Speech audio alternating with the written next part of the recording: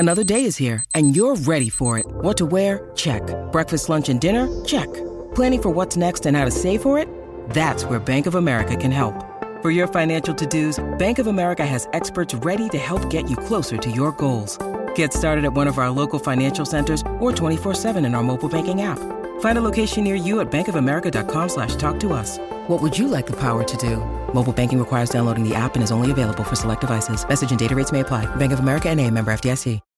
When you need mealtime inspiration, it's worth shopping Kroger, where you'll find over 30,000 mouth-watering choices that excite your inner foodie. And no matter what tasty choice you make, you'll enjoy our everyday low prices, plus extra ways to save, like digital coupons worth over $600 each week. You can also save up to $1 off per gallon at the pump with fuel points. More savings and more inspiring flavors make shopping Kroger worth it every time. Kroger, fresh for everyone. Fuel restrictions apply.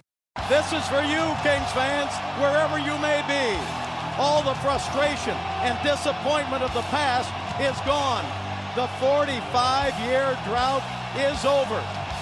The Los Angeles Kings are indeed the kings of the National Hockey League. They are the 2012 Stanley Cup champions. Cleared away by the Kings, picked up by Martinez. Martinez to Clifford. Feed to the right side to Foley with a shot. Save, rebound, score! Alec Martinez has won the Stanley Cup for the Los Angeles Kings. And royalty reigns again in the NHL.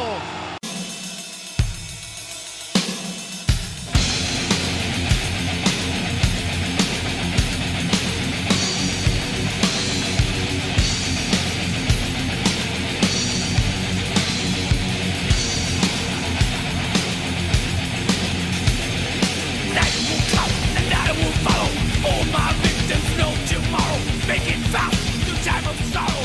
On this trail, I'll make you follow. All right, all you rain heads, welcome into Hockey Royalty Making It Rain. Episode Thanksgiving edition here. As always, my podcaster in crime, Joe Paterino. How you doing, my man? Fired up for big win on Monday for the Rain, but fired up for Thanksgiving. I'll be honest, love Turkey Day. Yeah, let's talk about it. You know, we're gonna do an hour on Thanksgiving, and then we'll get to the Rain in the back 5 minutes. Just kidding there, but what is like some of the family traditions that you have? What are your favorite parts about Thanksgiving? And then obviously the food is a major part. Like, what is your go-to thing on the plate? For my entire life for as long as I can remember, we go to my aunt's house. The whole family goes to my aunt's house, and it's probably scaling back a little bit these days. You know, obviously everybody's a bit older now, so with various kids and families but there's still a good crowd that goes there, and I'm kind of an old soul. So I get stuck in my ways. So that's just what we do. But since I've been, with my wife, even back when we were dating, we go to her mom's. We're Italian. Her mom is literally from Italy. My family is Italian. So on that side of it, when we go to her mom's, we have pasta in addition to the turkey, which is awesome. I mean, I'm a very boring eater. For Thanksgiving, I literally just give me turkey, gravy, mashed potatoes, and I'm perfectly fine. Some bread and butter, some pie, and I'm all set. But then I go for dinner number 2 and mix in some pasta on top of it, and I'm in heaven. So, is there such thing as like a turkey ravioli? I think that would be like, what if you did like turkey ravioli with some gravy sauce, like a gravy style sauce, or like a white sauce? I'm telling you, if I asked my mother-in-law to try it, she would do it. She would try. Mother-in-law, you're listening in, because I know you appreciate everything Joe does and you support him in all of his facets. Get it done. Start from scratch tomorrow. Get it done. I showed her a picture once of a rigatoni pie that I saw online. Yeah. Like 2 weeks later, she had made it. So she would give it a run. I wish I had that, it's, not to get too far into my family's past, but like, we didn't really have any, like the traditions, like my grandmother was from Poland, or her family is from Poland, but like, she never really cooked Polish food.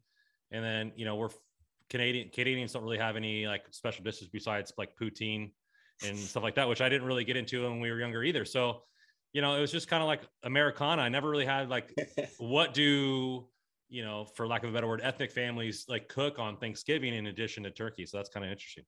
Yeah, that's okay. So that is what, so what is it that you would get into? Was it, if there wasn't any that, was there something that you did different every year?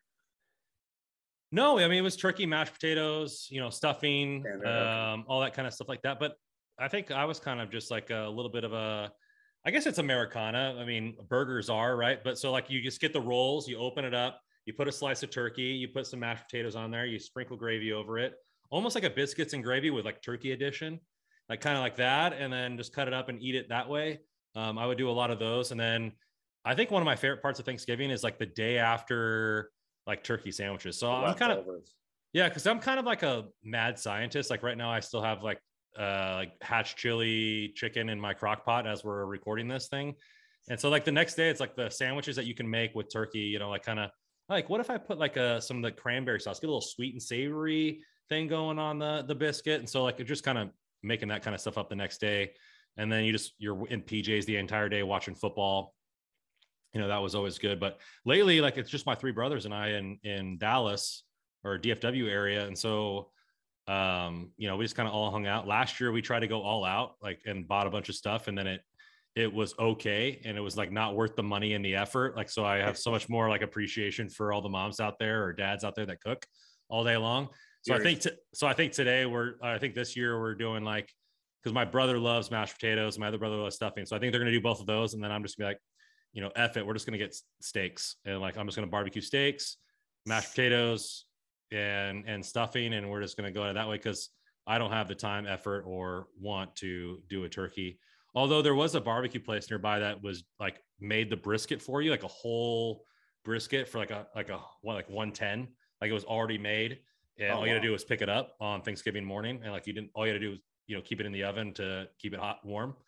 So I'm talking to my brothers about that, but yeah, pretty much this year is just going to be watching football and chilling. Nothing wrong with that. Yeah. Nothing wrong with that. So there was nothing chilling about this weekend, you know, with the heat and the rain, ice in the veins for us, heat in the veins for them, you know, clash of the elements. And we split it 1-1, but you know, coming into it, we were 1-2 in the standings. We remain 1-2 in the standings because we split it there. Martin Ferk still number one scorer in the league with 20 points. You know, and everything that way. But Kachev has moved up to third on our team or second on our team in assists in his short time with us. And that leads us into my first question, like who's the star of the weekend? I'm going to go with Kachev. I think he has answered the toll. He's come down, came over here with high hopes of starting for the Kings and being there for the Kings. He even had it in his contract that he could leave if he wanted to. You know, he said he was there for the long haul, but he's proved that he's willing to go down and show why he should be in the main roster. We know that it's clogged up there. We know we got to get some Drano and make some spots for him, but you know, he's been doing good. Like he's a point per game player or over a point per game player. He has a point streak of, I think, every game that he's been here, actually finally got a goal, you know, got rewarded with a little snipe skis inside the circle in the second game. So I think he's been playing really well. He's shown why. Most of his points are on the power play. Cough, Rob Blake. We are struggling on the power play for the Kings. So let's pull this guy back up. But I mean, he's doing everything that could be asked of him in the offensive zone. He's been great. And I think he's the type of player that it's the exact type of player that the Kings could probably use on their roster. But like you mentioned, they have a lot of bodies right now, and it's not always that easy. And I know sometimes we always get caught up in it.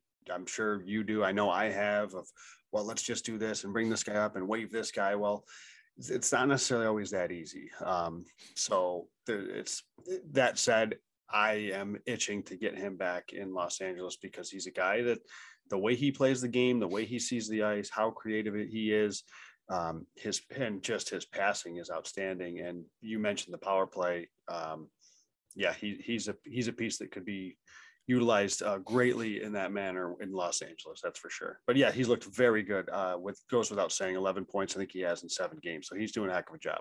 You know, and it's stuck with me since our Scott Wheeler interview. Again, thanks again for Scott for coming on. But him saying it didn't really click to me until he said it. He said the game is changing. Obviously, you see all the highlight plays, right? You see Connor McDavid, you know, dangle between 5 guys and go bar down. Like, yeah, those are the highlight reel plays. But when you break it down, there's maybe 5 to 10 rushes a game. Most of the game is played in the offensive zone. You know, and with cycles and vision and all this kind of stuff. So you don't necessarily need a player to be supremely athletic with the skating and the speed and all this kind of stuff like that. More of a cerebral player, and Vlad has definitely got that. He's the impaler. Like, you could see when there's a pass that he made, like, he's not afraid to make it. He can sauce it over a freeway if he wanted to. And he's the type of player that I think is what the NHL is about, and what the power play could definitely use. And it just never looks like he's in a rush. He looks so calm out there, whether he has the puck or he doesn't have the puck, or he's under pressure, not under pressure. It doesn't look like he's, you know, his temperature rises. And he's very calm out there with the puck. And it's just, he's a really, really talented player. And hopefully at some point this season, we see him again in Los Angeles. But it's been fun to watch in Ontario. There's no doubt about that. Yeah, I know that his preseason line, you know, isn't really effective right now because, you know, Velarde's down with the rain as well. But I floated it on Twitter to a fan. I said, you look at, I know Brown went down to the 3rd line, but, you know, maybe you move him to the 4th line and you run a Kupari, you know, Kachev, Elias Anderson line, and have that driving the play forward with both Elias Anderson and Kupari, and then you have the supreme passer. So, you know, kind of make up for what Kachev lacks in 5-on-5. It'd be an interesting line combination, you know, and see how that moves going forward. I think Elias will definitely help the Kings moving forward. But who do you have with your star of the week there? You know, I went back and forth. I'm going to do a mini cop out and just going to throw an honorable mention or a hat tip to Helge Grans. I thought he had a really, really good weekend. Had a power play goal, picked up an assist Monday's game. So I'm going to throw his name out there. But my pick's going to be Tyler Madden. As you'll recall, I was very high on him early in the season. I thought he played great, and the pucks just weren't falling for him. He was getting the opportunities, he was getting the chances, and they just weren't going in. Then he got a couple, and then he went on a 7-game just goalless spell where it just wasn't falling. But he picked up 2 big goals. You know, you're coming off a loss to Stockton. And then he scores 2 first-period goals on Monday, and that was huge for Ontario, but for him too, to kind of get off the schneid a bit. So I'm going to go with Tyler Madden. Still very optimistic on what he can do this season, and hopefully he can start to get into a little bit more of a rhythm. Yeah, I think rhythm is one word. I think swag is another one. You saw him in the NCAA every goal he scored, different celebration. He's down on one knee doing the Bronco, or, you know, playing the guitar or whatever you want to do. And like, he's that type of swag player that could definitely have it where 1 or 2 goals fall and he starts getting that confidence, and he just becomes a snowball, you know, down that perennial hill where it just gets bigger and bigger, and he's unstoppable at that point. And I think he's just a couple clicks away of being that dominant guy that we saw in the NCAA, and with that confidence in the skill part of the game. You know, not that the Reign are lacking that, but he hasn't been finishing, and I think it could be something that is beneficial for him personally. I thought his second goal too was awesome. So Durzi makes a great play at the defensive blue line to poke the puck away from the Stockton forward, and Madden's right there to pick it up. He chips it past the D-man and just blows right past him, goes in, makes a real nice move, and goes tweeners on the goalie. That ended up tying the game at 2. And it was just a really good goal, and showed how fast he is, how quick he can be with his first few steps, and his separation of getting past the defenseman. So, and a high skill move to score the goal too. So it was a really good goal to see.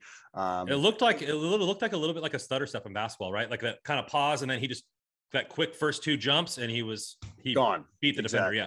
Yeah, exactly. So that was great to see. So again, hopefully he's a guy. I mean, I know there's a number of guys that I think Kings fans are probably like, you know, we keep saying, well, we need Turcotte to get going and Madden to get going and Fagima to get going, like on a consistent basis. It seems like each of them have like stretches of like 2-3 games where they get hot, score a few, and then they cool, and they get hot and they put some in, and then they cool. And it's just, which is fine as a team for Ontario because, even if one line's not clicking or one guy's not clicking, the rest are, right? They're getting production from all over the place, including the back end. So from outside of like the McDavids and the Dreisaitl's of the league, like, is that common for team? Is that better for the team to have like different players step up all the time with how packed the Reign are? Or, I mean, because it's improbable for every person on the roster to have a point streak going, consistently, right? So yeah. So like, is it better for the team to have multiple people stepping up and having their moments from weekend to weekend, or do you is it probable to have everybody playing well all the time? And I do think, and I think I like the way you worded that, because there's a difference. There's a difference between playing well and production. Yeah. Right. You can play really well. Like I thought Tyler Madden at the start of the season was playing great. It just, the pucks weren't falling. So you look at his stat line at the end of the day, he's got no goals and no assists. And it's like, did he play well? Well, he did play well. So sometimes that happens. And, just because you score a goal doesn't mean you played well. So I do think there's that delicate balance. I mean, I think you look at the way the Reign have been structured. I mean, TJ Tynan is one of the more dominant players I've seen in the American Hockey League in a long time. He stands out as somebody who is clearly in control every time he's on the ice. So he's a guy that you've got that's on a pretty consistent point producer for the team. He's probably not a guy that's going to go into lengthy stretches where he doesn't get points. So you can count third on our team in points right now, still after the exactly. road trip with the Kings, still third. Yeah. Exactly. So you can count on a guy like that. And I think if a team has at least that one guy or that one line that has somebody on that line that's really, you can pretty much count on something happening on a night in, night out basis. But it's just, that's where it comes into like the secondary scoring, and secondary scoring is not every time it's going to be the second line. It might be the third line. It might be the fourth line. Like Sutter scored a goal yesterday, a big goal, ended up being the game winner, if I'm not mistaken. Or maybe it tied the game, but either way, so you want your top guys to be your top guys. Tied the game. Yeah. So you want your top guys to be your top guys, right? And you're going to rely on them to be your every night in, night out, making something happen. And then when it's to your secondary scoring, they're not all going to click at the same time. You hope they play well, to your point, but pucks aren't always going to fall. So you hope that you get some guys chipping in, and you just look at the Reign's last game. So Madden had the 2, and then just look at the third period, right? Sutter ties it. Austin Strand scores a goal, and then Tkachev scores a goal. So you had kind of a mix of a fourth line, a D-man, which he was out there with the fourth line. And then you have Tkachev. So it's a really good balance of almost every line chipping in that last game. Yeah. So let's start with the first game. And we talked about it last week. Gabriel Vilardi coming down and got instantly rewarded with a goal from TJ Tynan. So, confidence to him wearing the old school 42 for all the fans that bought jerseys before he switched his number, went with the retro number for him. But they got bit in the butt in the second period with the penalties too, gave up 2 power play goals, and that was the end of it. And they got behind and never came back. Yeah, there's 2. The special teams was a big factor, positive and negative, frankly, for the Reign. They had chances. They had 4 power plays in the first period, including a 5-on-3 late in the period. 3 power plays, including a 5-on-3 late in the first period, and they could not score. And I'll be honest, it just didn't look that crisp. And, they've had a long time, at 8 days off before they played. You're mixing in another guy, like Vilardi was out there a bit. So now you're starting to mix and match. In the first Tynan's back. And then for that first game, they did not have Jersey, right? So they had Jordan Spence in the top unit. So, I don't think it's crazy to think that it's not going to look as crisp right away. But that said, fire them all, in my opinion. Just get rid of all of them. Bring up the swamp rabbits. We need a full change. Exactly. That said, they had opportunities that they did not capitalize on in the first period. And then to make things worse, their penalty kill did not do the job in the second period. So despite the fact that Helge Grans did score a power play goal in the second period, their penalty kill was not very good. They allowed 2 goals on 5 Heat power plays, and that's going to do it. You know, they paraded to the box in that second period. And the special teams just wasn't good enough. So 5-on-5, I don't think they were bad. Like, I don't think it was a bad game overall. Really good pace, good jump to the game. You can tell it was a game that the two teams knew, you know, this was kind of a measuring stick type of performance, if you will, this early in the season with how well they both played. And, you know, so I thought it was a good game to watch. It's just the special teams kind of let them down. Yeah, Jacob Pelletier, I mean, he had a goal and assist in that game. I believe he's a first-round pick, if I remember correctly. So if I'm remembering the same guy. But yeah, I mean, you're looking at that. I think if we're going to take a positive from this, Gabriel Velarde got a goal. So we were talking about his confidence and how important that is. He's playing on the wing, so we're hoping that he comes back up as a wing. And then Helge Grans, right? We're talking about how he's getting adjusted to the smaller ice, getting the confidence there. And then we believe that, you know, there's a high upside to his game offensively that is untapped so far, because he was playing at such a high level in the SHL that he's worried about his own zone first and then relying on offense coming second. And, you know, and I know that this is, I just lost his name right. I was meant to make a point. The first overall pick for Buffalo, the lefty. Dahlin. Yeah, Dahlin. So there was a scout that said that Helge Grans is Dahlin light. Like, he has a lot of the same skills. He skates a lot of the same way. He makes a lot of the same reads, just not as consistently in his draft year as Dahlin did. And so, I mean, if the Reign can get him to consistently starting to improve, which I think he is, I think every week he still looks progressively better. I mean, he's still a rookie in the AHL. And so, you know, that comes with lapses, but overall, I think he's doing great and improving every week. I don't know about you. Really, really happy with how he's played. And I thought these last 2 games against a very good Stockton team, he looked really good.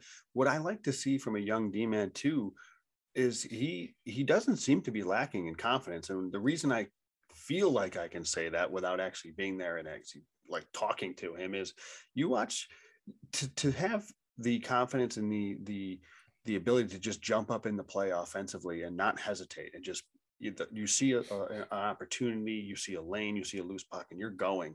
You know, oftentimes, I mean, I think you can see a young defenseman maybe play things a little bit safer or a little bit more cautious. Maybe they're going to hesitate. That's not happening. And he was all over the offensive zone each of these last 2 games.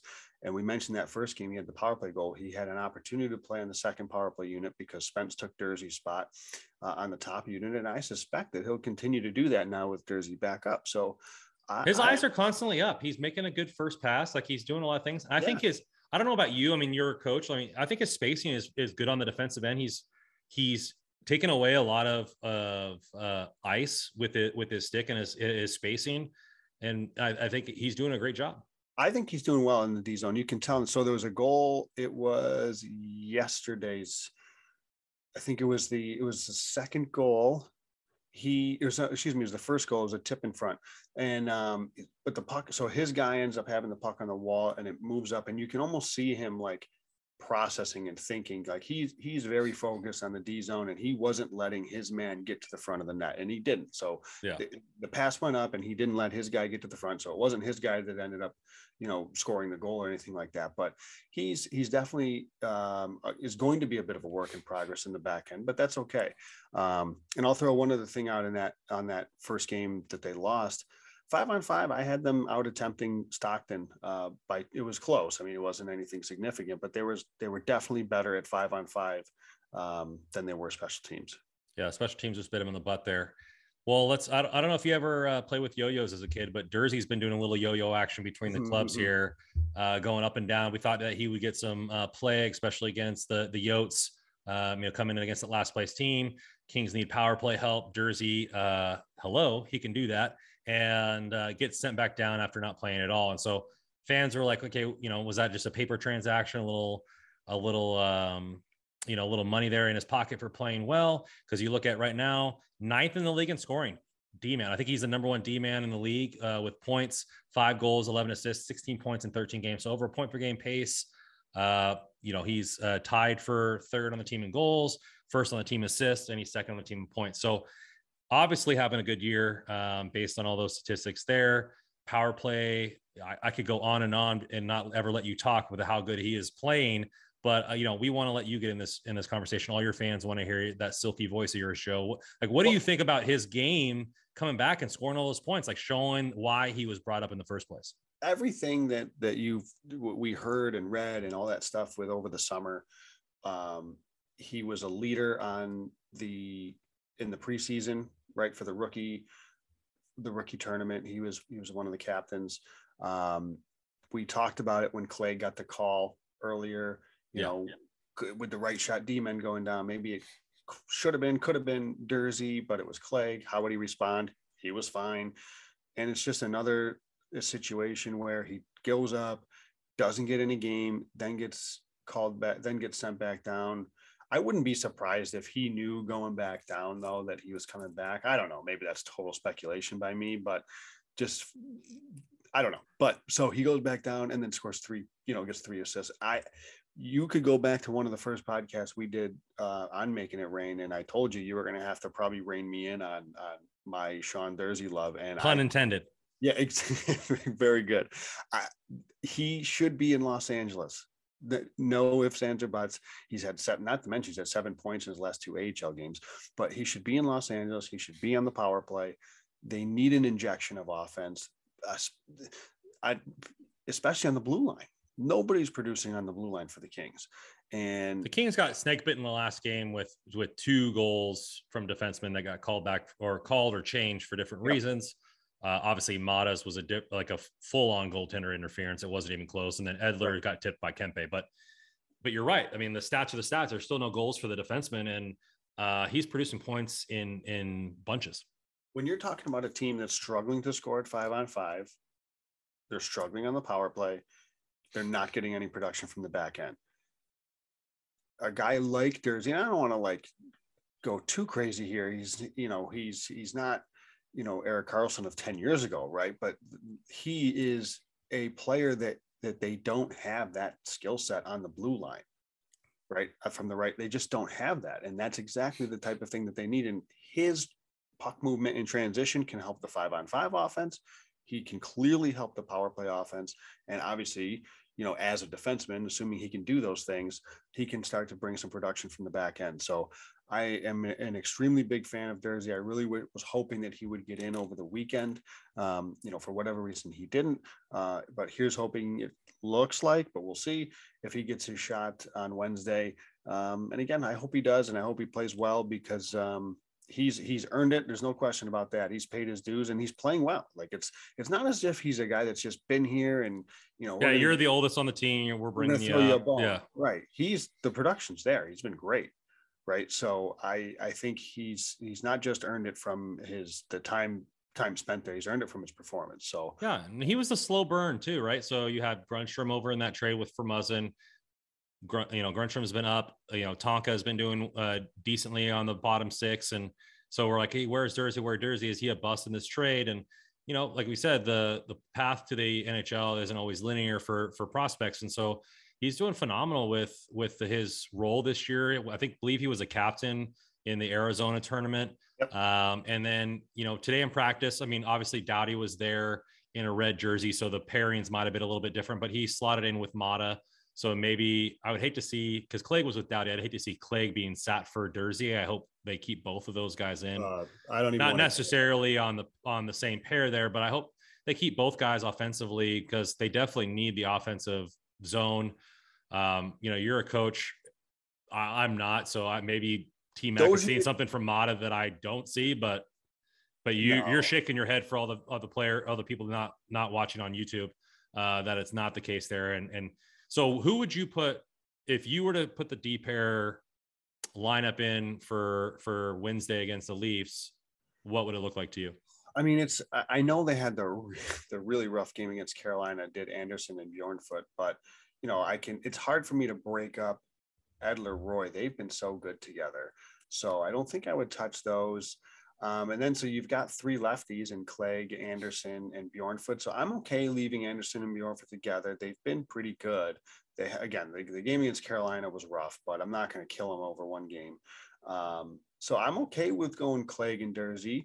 But if they want, because of the experience factor, if they don't want to do that, then I'm comfortable going with, maybe Mikey Anderson and Durzi would be safer, right?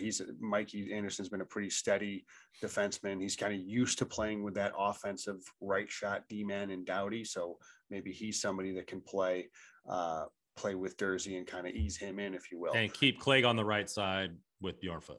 I'm okay with that. Yeah. So if I'd be good with that, just because, Edler and Roy, I think have just done such a good job that I don't necessarily want to split that up if I can avoid it. But to what you said before, if it's Clegg that comes out or somebody else that comes out and it keeps Mata in. And I think, and I really hope that's not the case. I mean, I think it was a game the other day where I was shaking my head because I think it was Mata that missed an assignment in front. And I don't recall if it was a goal or if it was a golden 8 scoring opportunity. And I'm like, and it's me cherry picking, but if there's questions about Durzi's defense, well, he can miss assignments just as well as Mata can on that particular play is what I was thinking. And he can also contribute something offensively. So I think it's a no brainer what the decision is, but we're here and we're not there making those calls. So let me throw a quick question at you that, that's not on the docket here. Mata's in the last year of his contract, $4 million cap hit. I believe the Blackhawks are retaining $750K. So the cap would be what, $325. Would you, as the Kings, retain the full amount of 50% to trade him away for whatever? It's like just to give other people opportunities. Yeah. Yes, yeah. I would. But then again, I was of the opinion at the start of the season that I wanted Clegg and thought Clegg could or should make the team. And my odd man out was Mata, and he was going to be waived anyway. So, again, that's always easier for me to sit here on the couch and say that. But, when we're asking or having these conversations, that's kind of what I was hoping to see. So there's something that I thought of the other day, and with the World Juniors and all of our prospect prep, Helge Jurans is going to be leaving the Reign. Yes, he is. And they're going to be down a defenseman. And to get rid of Mata and then bring up another guy consistently, because you need 7D on the Kings, then you're leaving the Reign pretty shorthanded. Maybe that move doesn't happen until I don't know when the trade deadline is. It's after the Olympics, right? Yeah. So that's why maybe you're just waiting until that point. Yeah. I don't think anything's going to happen with Mata. So I think that, whenever it is that Helge goes and leaves, but even still, maybe the timing works out. So it's just right when they're going to have to make a move probably either way, if you think about it, because say if Helge goes and Durzi's the one to go back down, then they have to address somebody in Los Angeles. Again, maybe Doughty's ready to slot back in, but maybe not. Yeah, that's true. So either way, they may have to be a roster. There may have to be a roster move somewhere. So, we're talking about a lot about Durzi, but the Reign get the dub. It is, a 5-3 game. Mm-hmm. We talked about the slow starts for the Reign, but coming through pretty back and forth first period, right? T. Madden gets the first goal, and then back-to-back goals for the Heat. And we didn't, Madden didn't get his second goal until later in the period, but we outshot the Heat 11-7 and, kept out shooting them, for the second period. It was less penalties, which we know has been a problem for the Reign. It just seemed like a little bit more of a complete game. What did you think about that?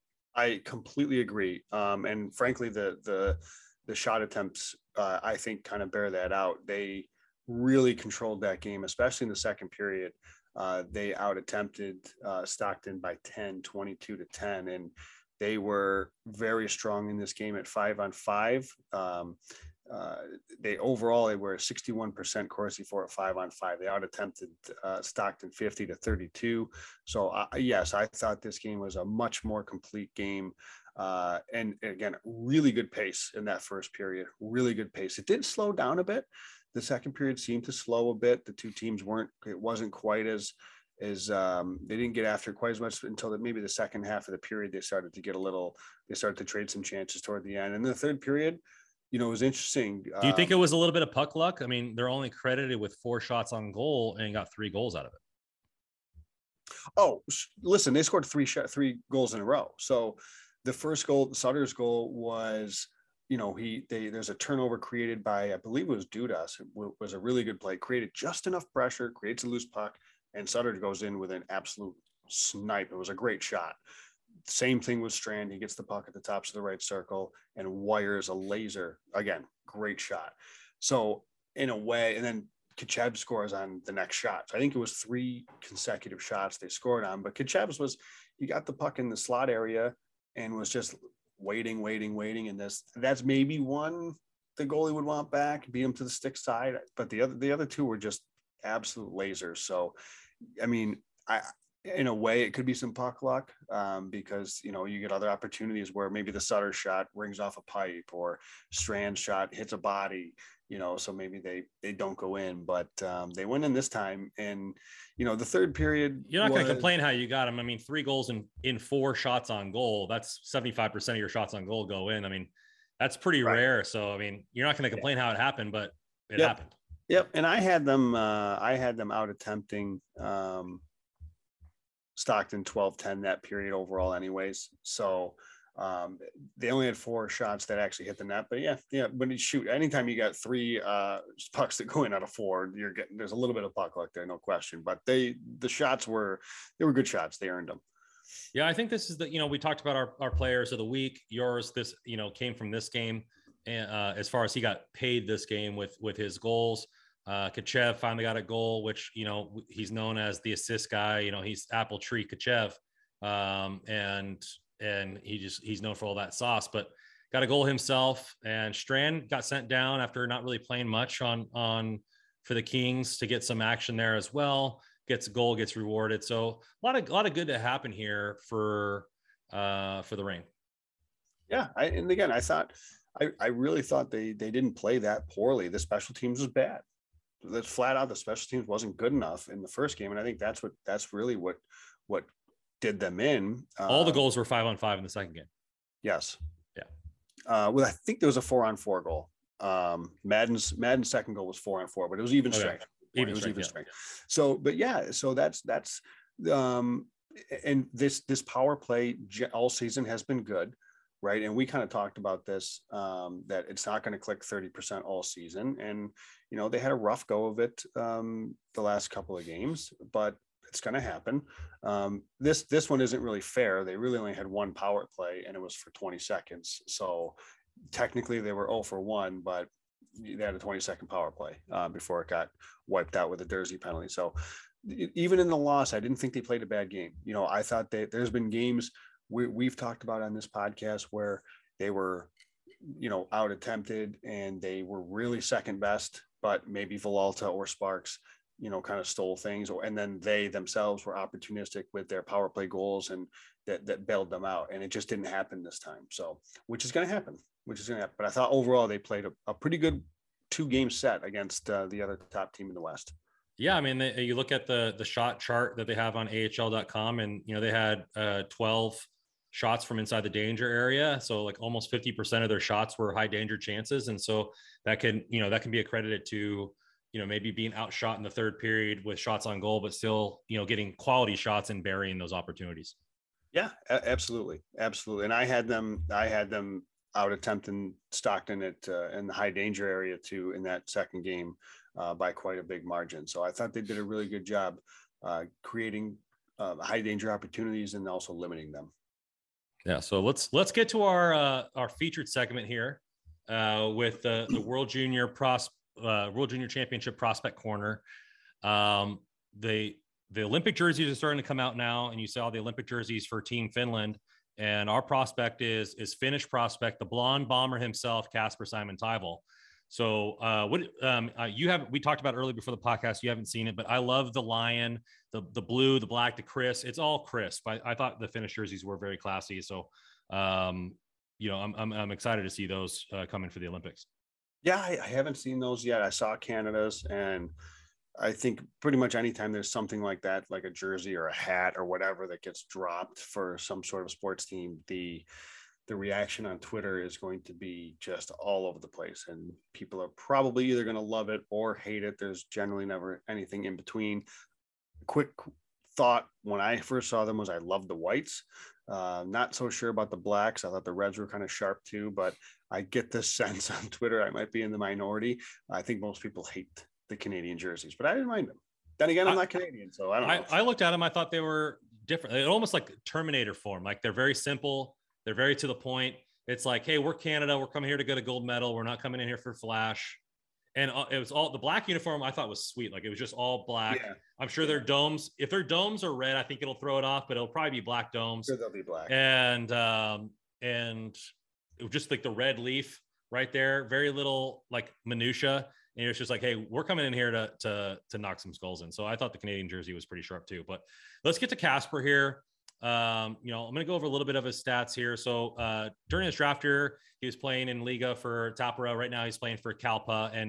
And before we got on there, I was in my prep, I was looking at the city where he plays in.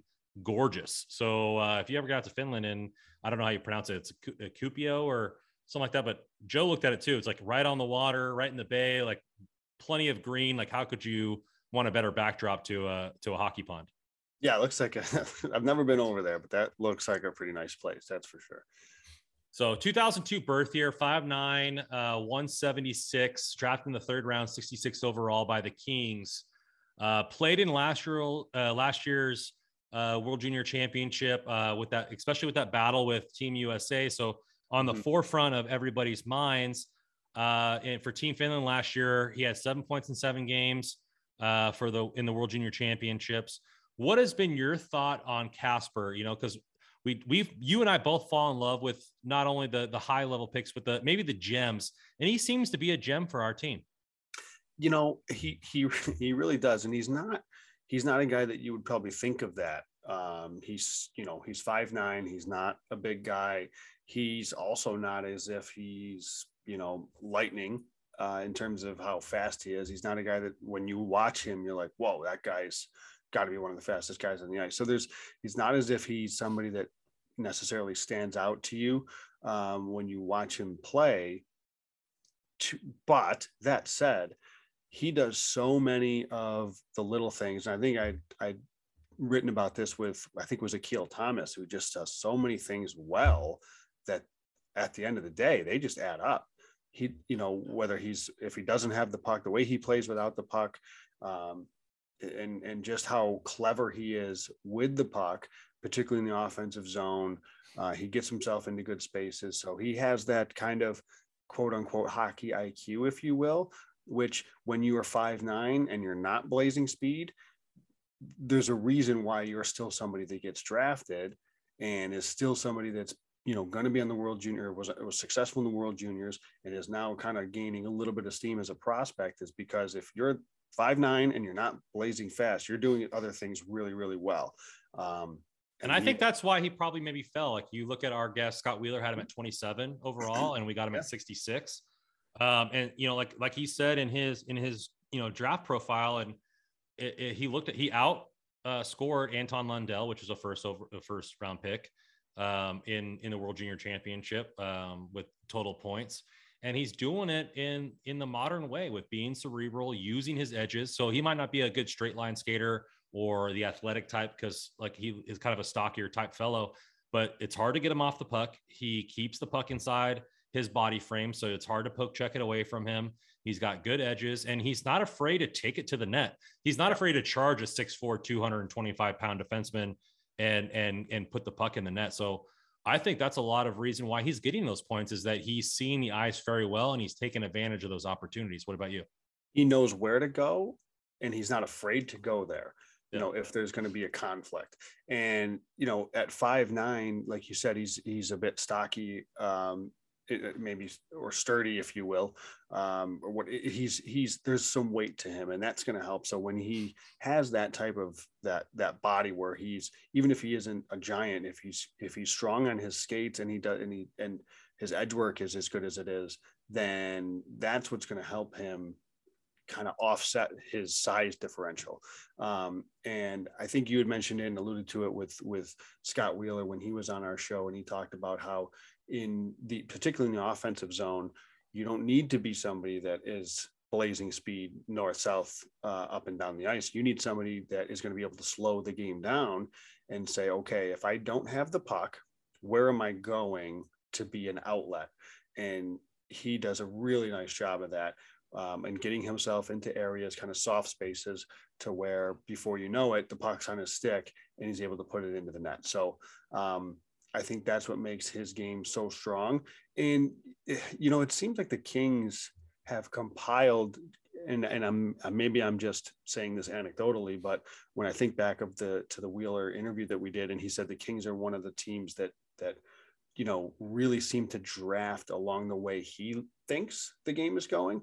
And, just off the top of my head here, you're thinking of these guys that when you watch them, and so they're physical tools. And when you watch them to like the average, the average fan, maybe they're not going to be somebody that wows you. And when I say that, I'm thinking of, Akil Thomas, I'm thinking of Simon Tyval, I'm thinking of Jacob Moverari, these Brock guys, Faber. Yeah. These guys that aren't lighting up the score sheet. They're not necessarily the flashiest. They're not necessarily the most skilled, the best hands, whatever it is, but they do so many things well, particularly off the puck, really, that it just makes such a big difference. And when you do so many of those little things with and without the puck in all three zones that well, that's how you become an NHL player. And before you know it, the production will come. Well, for most of those players, the production hasn't come, but for him, it has. And I think the fact that he's short is the reason that a lot of people maybe discounted him. If you look at in his 30 regular seasons game with Tappara in his draft year, he was 7th most points with players under 19. And he was 5th best in points per game for players under 19. In his draft year in Finland's top 20 and under league, he was 2nd in every single offensive category behind Anton Lundell for the entire season. So he outscored Anton Lundell in the World Juniors, but for the season long, for all players under 20, he was 2nd overall. Anton Lundell taken in around 10th, and he was taken in the third round because of his size. Yep. I think you're looking at where the game's going, and he's willing to approach the net despite his size. He's willing to claim space despite the disadvantage that he might have against a bigger player. And he just outsmarts using his space or knowing what space is needed. Yep. And his shot is good enough to beat people inside the dots. Yeah. Again, it's so much of what he is able to do in reading plays and how well he does off the puck. And I think for anybody that, we've mentioned Scott Wheeler a couple of times here in talking about Simon Tyval. So he has a just incredible piece on Simon Tyval on The Athletic that he did a few months back. And for anybody that's a Kings fan and interested in Kings prospects, shoot, that article alone on Simon Tyval is worth a subscription to The Athletic. He breaks down every single point that he had in his draft year. Yeah. It's impressive. And it breaks down everything that there is about Simon Tyval's game. So that's well worth it. And he just, after, you look at that and then you see the type of player that he is, and it makes you excited to see now what he can do with Team Finland again in the World Juniors. And now there's an exciting player to watch to see how he performs. And again, he may not be a guy that is going to wow anybody, right, with the way he plays. But at the end of the day, you might look at the score sheet and say, oh man, it was Simon Tyval again that's got a goal and 2 assists. That's exactly how I was watching the World Junior. I was like, okay, Simon Tyval's on the first line. Team Finland might not be very good. And then Team Finland was in the medal round. And then you're like, man, Simon Tyval with another 2 points, or Simon Tyval with a nice goal and this and that. And I think you look at his game and watching and looking at the article and like watching all the plays that Scott has there and watching the World Juniors, he's not only good at spacing or understanding space, he's good at sequencing plays back to back within space. So understanding this particular situation, creating a play either to himself or to another prospect, and then getting to another area of space where he's available for said player. how effective is that in the offensive zone? It's huge. I mean, we preach it to our players at the high school level here, is you can't just be stationary. You can't stand still. You have to, you have to be moving your feet. So what you just said, he makes the pass or he dishes it off, and then he's got to figure out, where am I going next? Because you can't just stand necessarily in the same spot and expect everything to just come to you. You have to read the players around you, read where the flow of the play is going in the zone, where the defensemen are going, or the opposition is going, and find those little pockets of space to get yourself into a position where you can be useful. Because it's not just about getting you into space. You need to get into a space, but also into a space where your teammate can hit you with a pass. There's no sense in getting into a space that there's no way a puck's getting to you. But he is very, very intelligent in his movement without the puck to make sure he's getting into those strong areas. And he's not a guy that it's not as if he's picking up garbage goals, but if I think people kind of knock that a bit, where, well, he had tap ins or whatever from the top of the crease on a rebound. Well, he was there though. He's 5'9". He's going in the crease. He's not afraid to get dirty to make it happen. Yeah. And if there's something to that, of knowing where to be to put pucks in that, it doesn't matter how they go in. If you're consistently doing it from certain areas or from certain spots, and most of his goals are going to be coming from inside the dots. There's a reason for that. He just seems very confident in his own skin, right? As a creator of like I said, he sequences a lot of things together, and then his pass maybe leads his teammate, draws the defender over. So he creates his own space off the pass he's given to somebody else. And I think he's just a supremely cerebral type player, and he knows his skill set. He goes like, this is who I am. I'm never going to be 6'3". I'm never going to have blazing speed. I know the strengths of my game, and I'm just going to pound that into the ground to create points. And he does it consistently. Yeah. I think of, and this is going to be and shouldn't even go here because I don't, the comparisons are really dangerous. But sometimes I guess it makes the conversation kind of fun. Right. So I'll just throw a name out there, is that when I think of cerebral, and I used to watch him all the time here in Western New York and Buffalo, who was a guy that didn't wow you with his skating. He actually had a pretty underrated shot, but he didn't wow you with his shot or his hands. There was nothing about his game. If you were the average fan that watching him, you're like, okay, he's okay, but he's nothing special. And that's Sam Reinhart.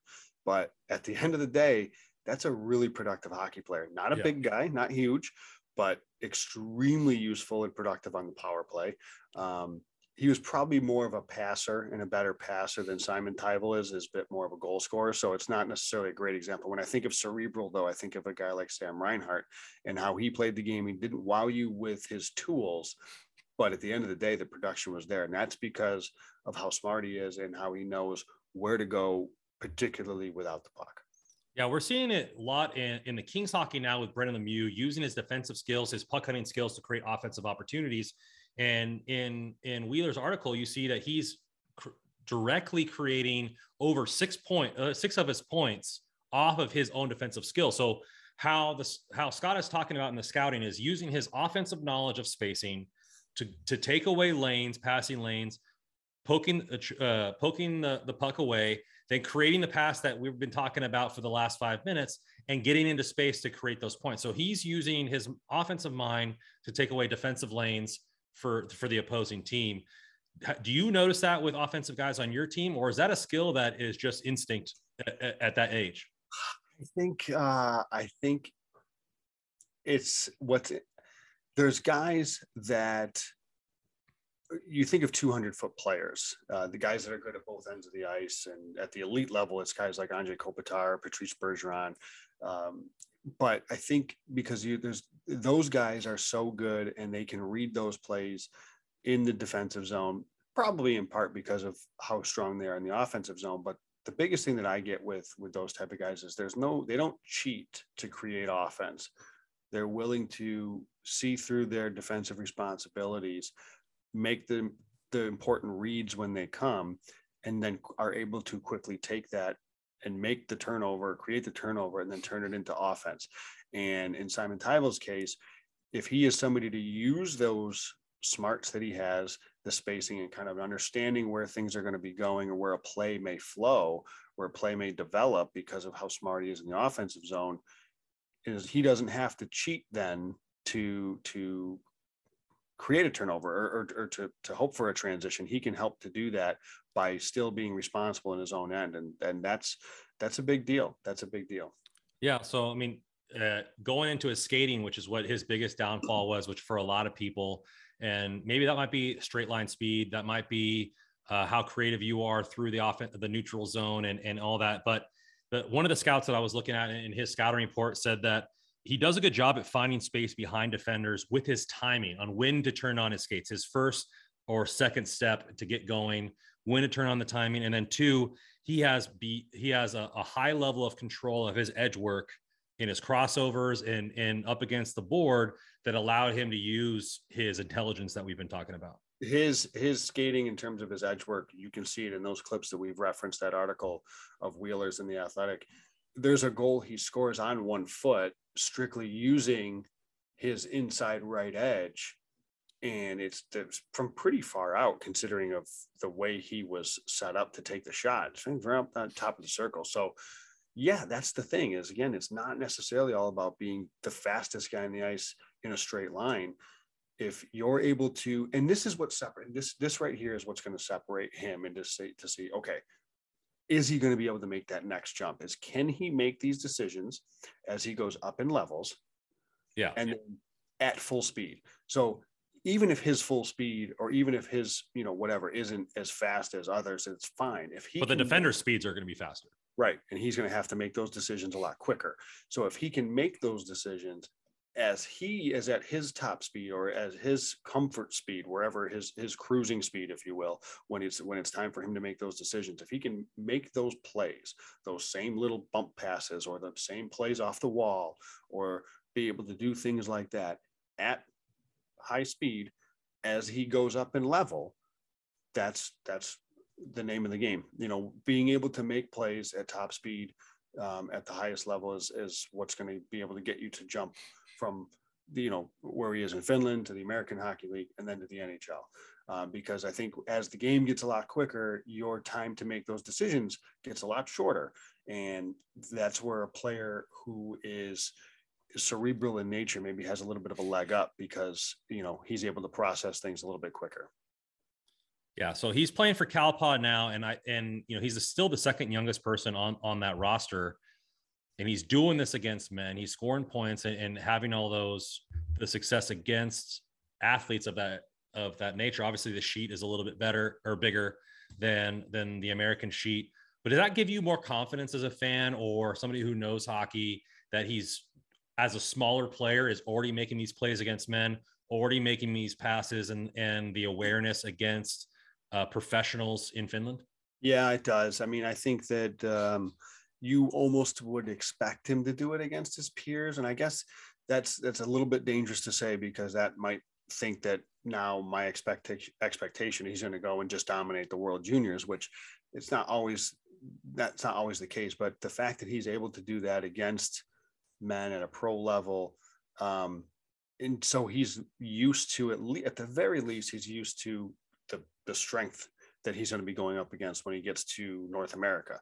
Now the speed's going to be a little bit different. The AHL and the NHL is going to be a bit quicker, I suspect. So the decision making then is going to have to be a thing that comes, and he's going to have to adjust to that. But he's at least going to be adjusted to going to the net, going in against a more physical presence than he is, and a bigger body, and being successful at it. So I do think there's something to that.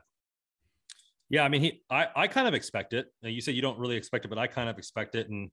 And he was on the first line last year with Anton Lundell, led the team in points. He's a year older. He's expected, according to, again, Scott Wheeler's roster expectations, to be on the first line right wing with Romi Hirvoinen and Roby Hervante is what they expect to be the first line. So first line last year, leading point scorer. He's on the first line, or projected to be on the first line this year. Will he wear a letter? Maybe. I fully expect him to do the same thing as he did last year. Maybe his team isn't that good. Anton Lundell is a first round pick. So right, you're taking away that dominant center. I think he might even be playing with the Panthers. I'm not a big Florida follower. So, but I know he was in the conversation in camp. But I expect him to do well. And if he should do as well as he did last year, at least. Maybe his roster is a little bit diminished, but I expect him to get over, if they play 6 games, probably 7 to 10 points. Yeah. I mean, I guess what I meant was if he doesn't do that, it's like, it's not a panic button. No. Right. Exactly. That's, hopefully he does do that. And if he does, that's great. But, if he doesn't, I don't think that means, oh no, we should all of a sudden stop being excited about him because of a 6-game stretch in the World Juniors. So, obviously, hopefully he does, but I think it's a good thing that he's playing the way he is in a pro league overseas. So, man, after reading up on him, he's been one of my favorite kind of not up and coming, but kind of a blacklist prospects or under the table prospects that we have. Obviously, we expect the Byfields and the Turcottes and the Kalievs to continue to produce, but he could be a sneaky person to get up on the top line. That it's not always first round picks that help push a team forward.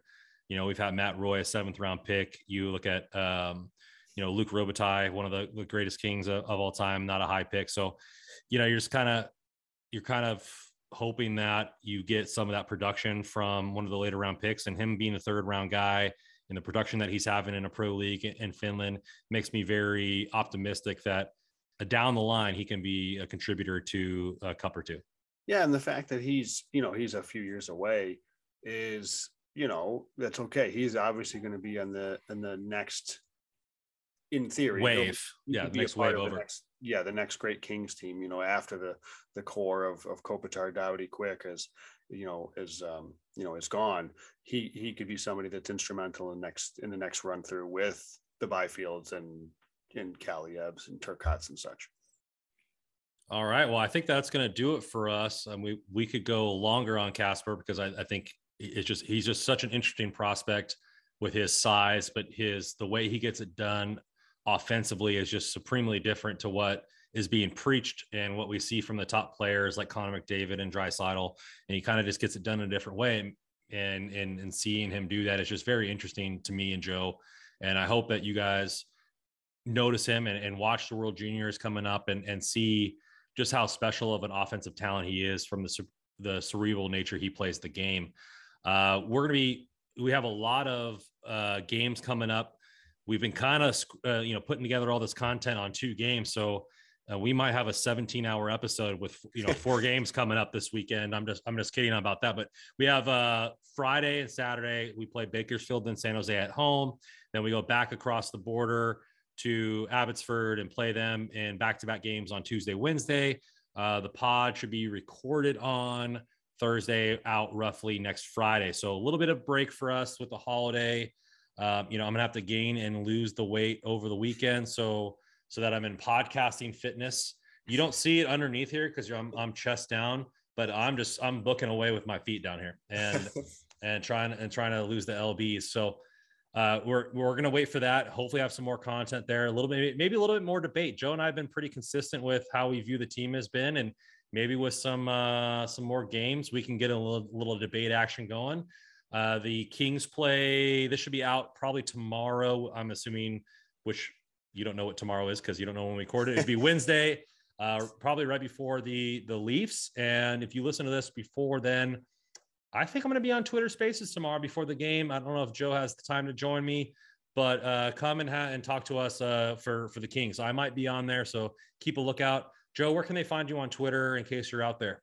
I will make a concerted effort to join you on that if you do partake, and they can find me at JW Paterino. You can find me at Rando Commando 24. You can find us at hockey_royalty or royalty_pod.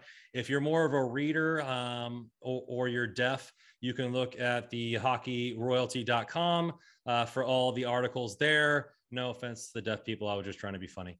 And hopefully the Kings can get a W because losing the Coyotes was rather depressing. Yeah, they could use a nice bounce back tomorrow. And hopefully Jersey scores, it's been like more scored against his old team. Yeah. Rundstrom scored against the Leafs. I think it's time to draw in. Maybe we get a nice little more Jersey Grundstrom triad goal, and just like a little rub it into the Leafs. FU to the Leafs right there. Like, not or that they're thank not, you or thank you to the Leafs. Not that they're not happy with Muzzin, and we wish Fuzzy Muzzy all the best up there in Toronto. I've also heard that Cliffster, got picked up by the Leafs. He is in the area to potentially be brought up tomorrow. Not official yet, but he might be drawing into the game as well. I was going to say Muzzin, Campbell, Clifford, a little bit of a reunion here. Yeah, we don't want to forget about Soups. Everybody loves Soups. So again, Joe, thank you so much. As always, my man. Catch us out on the next pod and subscribe. Thank you so much. Happy Thanksgiving. Happy Thanksgiving to you.